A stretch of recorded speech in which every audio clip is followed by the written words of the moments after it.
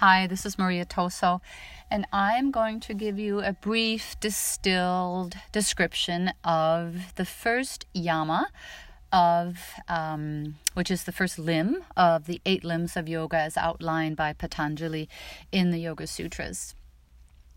The yamas, and there are 5 of them, tell us how to treat other people. They're like moral observances. They're not so different from the 10 commandments that we may know from Christianity. They have to do with not lying, stealing, killing, and such things. Now, the first one is ahimsa, and that's the one that I'll be talking to you about a little bit today.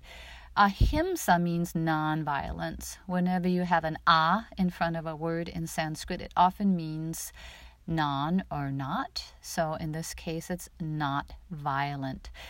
So why is that the very first yama of the very first limb of yoga? Why is that the very first thing that we are told to observe in yoga? Now, in yoga, we view all human beings as connected in divinity, as essentially one.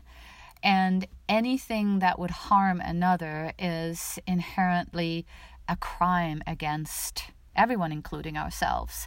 Now, we commit any kind of violence, whether it's in action or thoughts or words, because we are ignorant of our true nature, of being all one in God.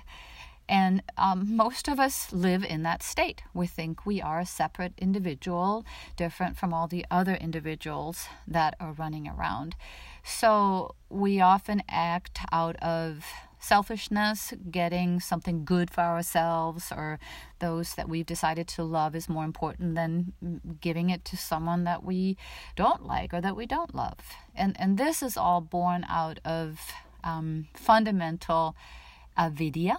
Again, the opposite of knowledge, of not understanding, not knowing, also sometimes translated as ignorance of our true nature.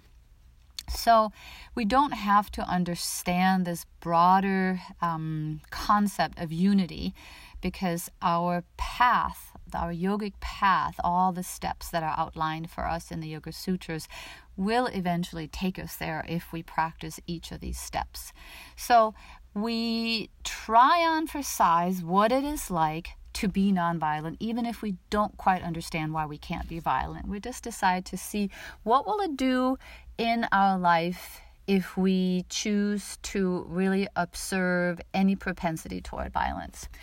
Now, by the time you make it to yoga and you're interested enough in yoga to learn about yoga beyond the physical postures, which is just one of the limbs of the 8 limbs of yoga as described in the Yoga Sutras, we probably, are interested in yoga as more of a spiritual path and not just as a physical practice, which for many people probably means that we don't act with physical violence, that we don't kill or even hurt someone else physically.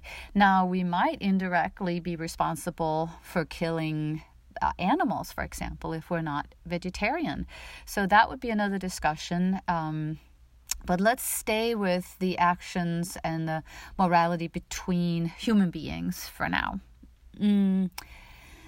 So let's take for granted that we're not physically violent toward anyone and not toward ourselves.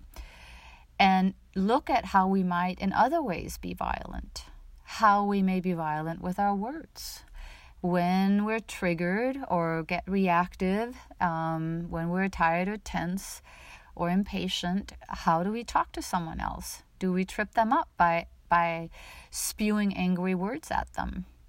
And if we at some point learn to control that and stop exploding at someone, what are our thoughts doing? What are our intentions doing? Do we have loving, kind intentions toward all living beings? Or do we walk into a room and more or less unconsciously start labeling and judging other people? As we progress in our practice, we start to develop through the practice of meditation the capacity to be more aligned with our inner witnessing divine self and a little less with the nonstop judging mind. So we can start to observe the content of the mind, and we can start to observe the constant stream of thoughts and where it's going. So what might that look like? We might walk into a group of people and we might see someone that we immediately judge in 2 or 3 ways inwardly. Now that judgment is an energy already in that moment. No matter how much we smile and we have kind words and we're not being violent toward that individual, just those simple judgments are already standing between us and this other human being. So we start to work on a very subtle level when we get deeper into our yogic practice.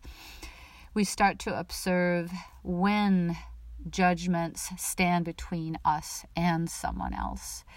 And then we start to decipher, where is that coming from? And that's an inner process. So again, instead of spending too much time picking someone else apart, which is so often what we do as human beings, we get triggered by someone, or there's something we feel is worthy of being judged or picked apart in someone else.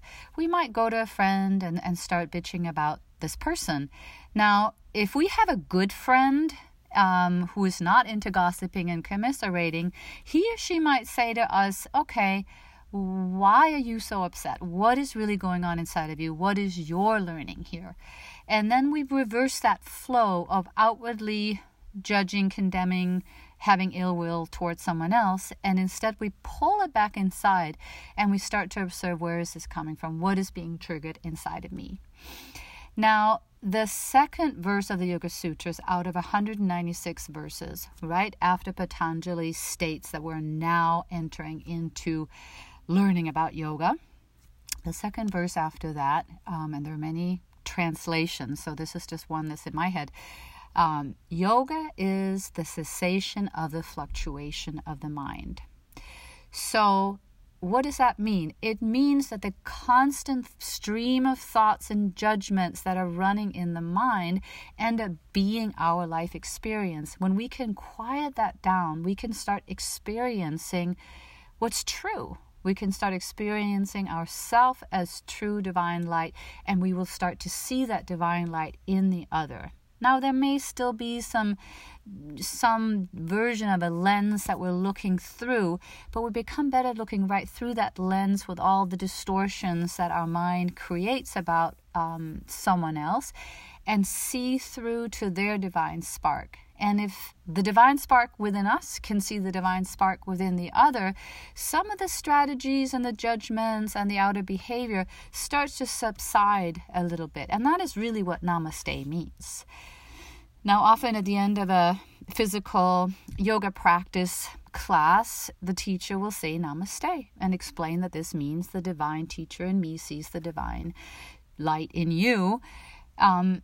But is that really true? Is that really what we're doing? How often do we just get lost in judging someone else? How often do we not look for the lovable in the other?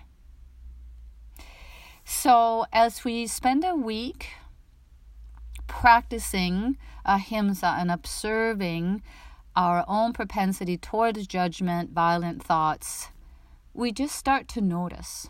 Maybe we're able to notice in the moment as the judgments start to arise within. And maybe that's not going to happen because we're too immersed in the moment. So maybe we look back in the evening. We might get out of a journal and look back and see, how did I get kind of triggered today? What are the harsh judgments I had towards someone else? And can we start to neutralize those?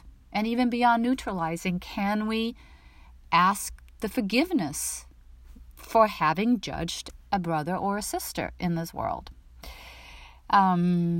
So there are many levels of practicing ahimsa, and it's really up to each individual exactly how deeply you take in the concept of ahimsa into your yogic practice.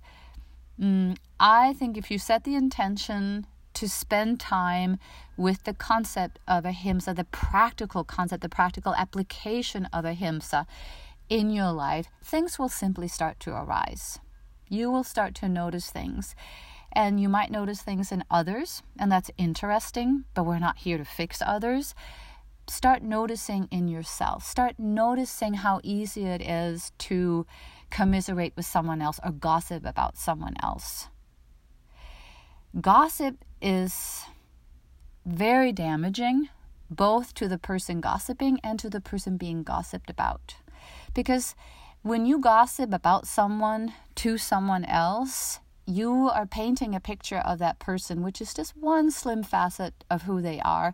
And you are, except if the other person is very high consciousness and has the capacity to turn it around and say, okay, what's really going on here for you? Why are you triggered? That person may easily be swayed to see the person you're gossiping about in that light. And all of a sudden, the two of you together are holding this unflattering image of this other person.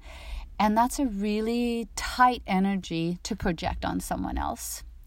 So even a simple act, which is not simple at all, as refraining from gossiping and instead speaking words of blessing and gratitude toward other people and spending time appreciating and giving compliments and uplifting and encouraging other people, we might spend more time doing the opposite. For many people, it's actually easier to tear someone down than it is to build them up. And yet that little tearing down can be detrimental. That could be just the thing that pushes someone over the edge where they feel absolutely worthless. So spend your time doing the opposite. See what people are doing right and let them know and encourage them in this world. So I want to wish you all the best working with ahimsa this coming week or however long you have to work with it. And as always, meditation, even if it's just a brief meditation every day, will help you immensely incorporating the broader yogic philosophy in your life. All the best. Love you all.